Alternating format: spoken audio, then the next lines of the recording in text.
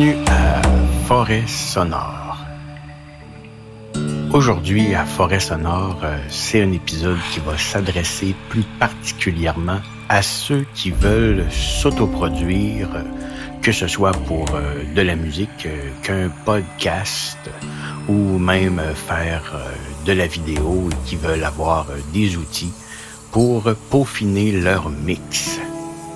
Peut-être avez-vous remarqué qu'il y a une extraordinaire guerre de prix entre plusieurs compagnies qui nous proposent moult plugins qui ont toute leur pertinence.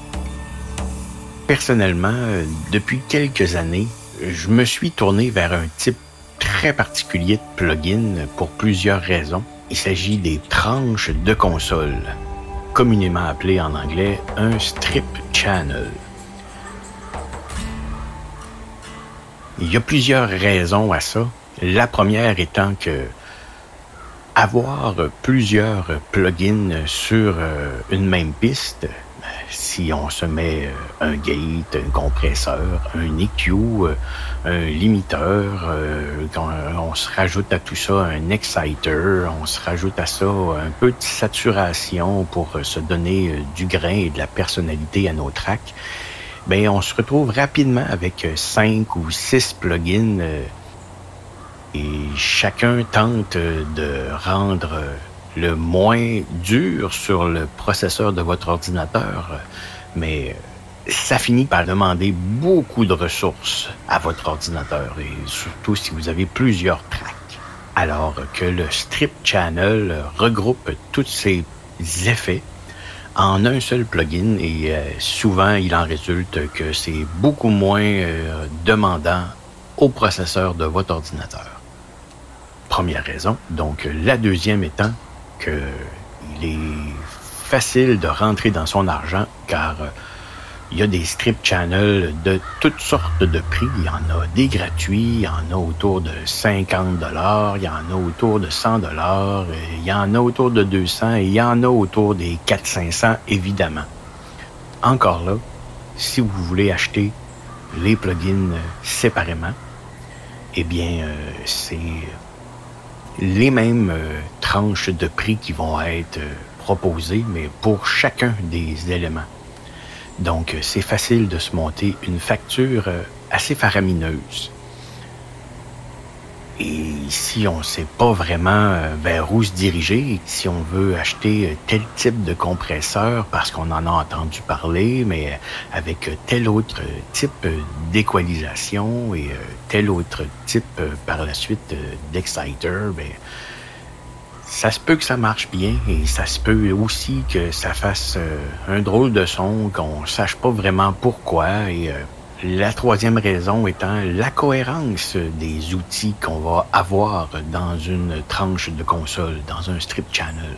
Car tout est fait pour être cohérent d'un outil à l'autre, pour avoir un type de son particulier d'un élément à l'autre. Donc, et si on veut représenter une console Neve, eh bien, on va avoir le son Neve du début à la fin, au compresseur, au préamp, à l'équalisation.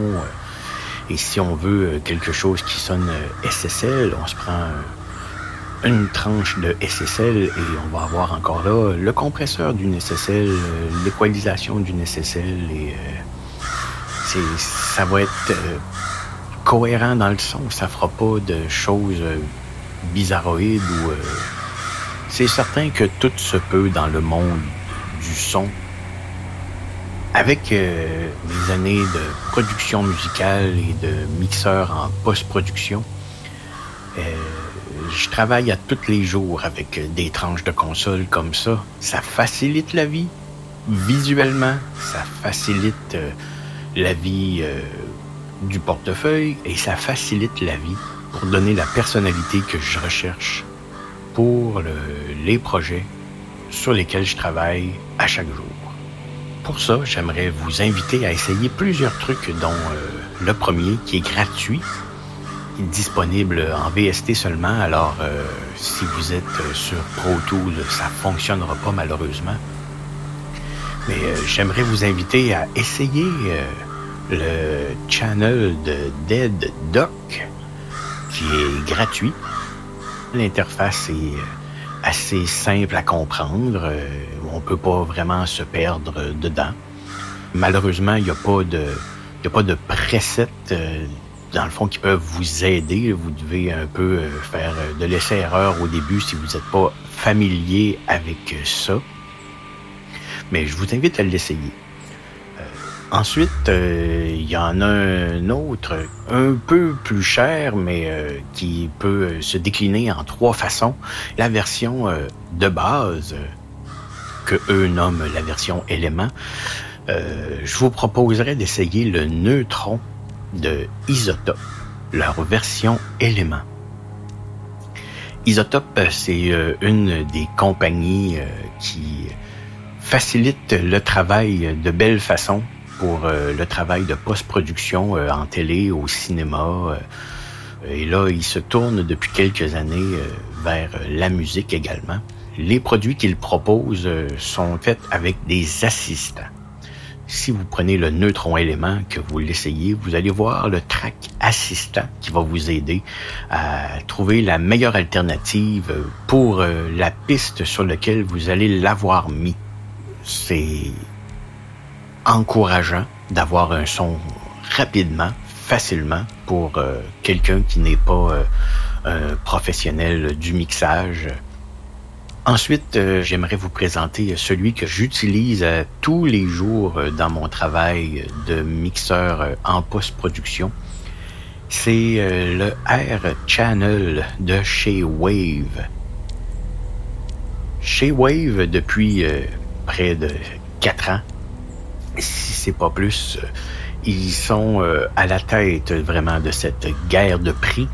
Pratiquement tous leurs plugins sont à une fraction du prix de ce qu'ils proposaient à l'origine. Et s'il n'est pas, attendez quelques semaines ou quelques jours et vous allez voir que le plugin que vous désirez va être en rabais. Et le Air Channel se trouve régulièrement à un prix autour de 50 $ canadiens, donc 29 US ou 35 US. Et c'est un très versatile strip channel, visuel et très simple de le travailler.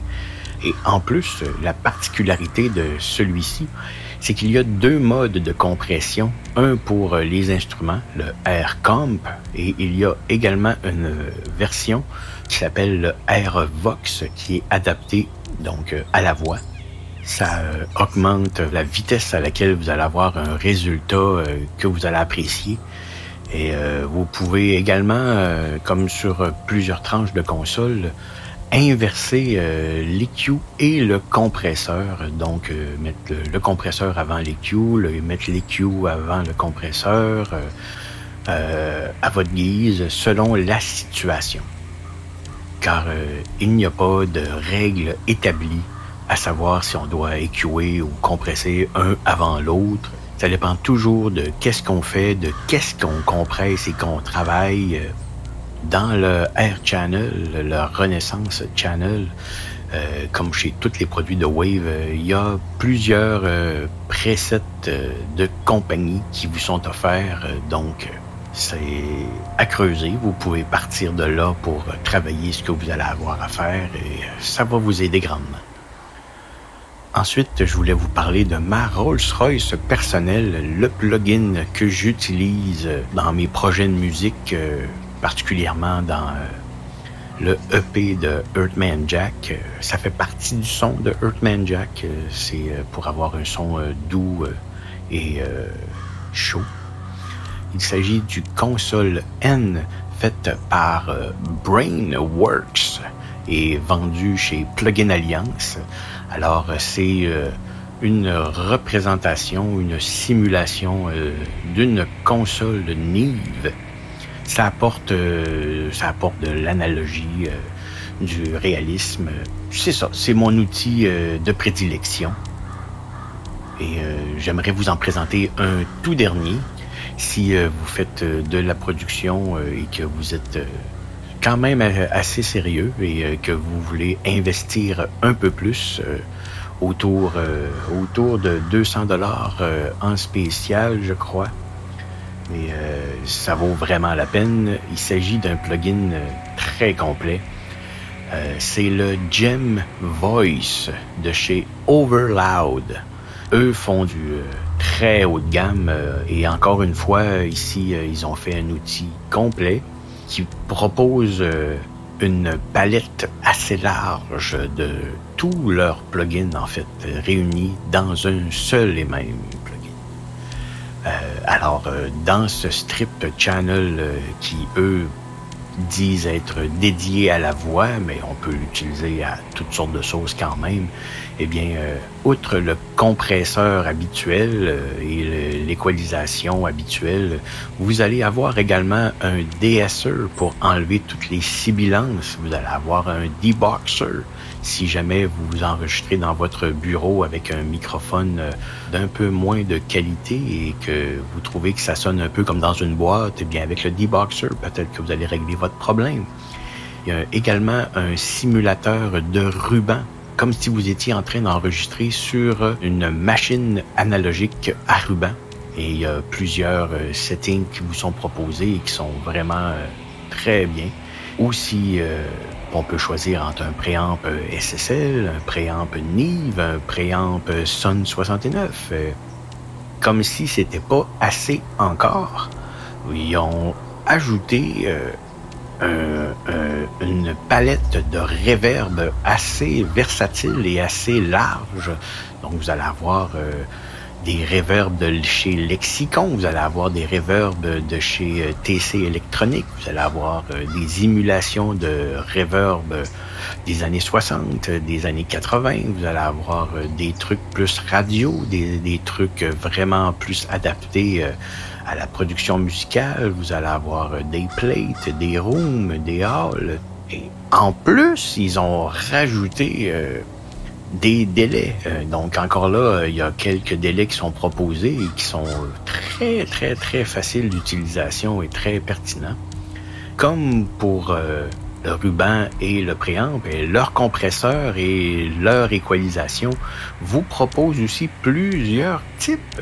Donc, vous allez avoir un EQ de type allemand, des EQ comme chez Nive, vous allez avoir des EQ de type SSL, vous allez avoir un EQ de type API, vous allez avoir des compresseurs de type Nive, des compresseurs de type SSL, des compresseurs de type FET, toujours très populaire.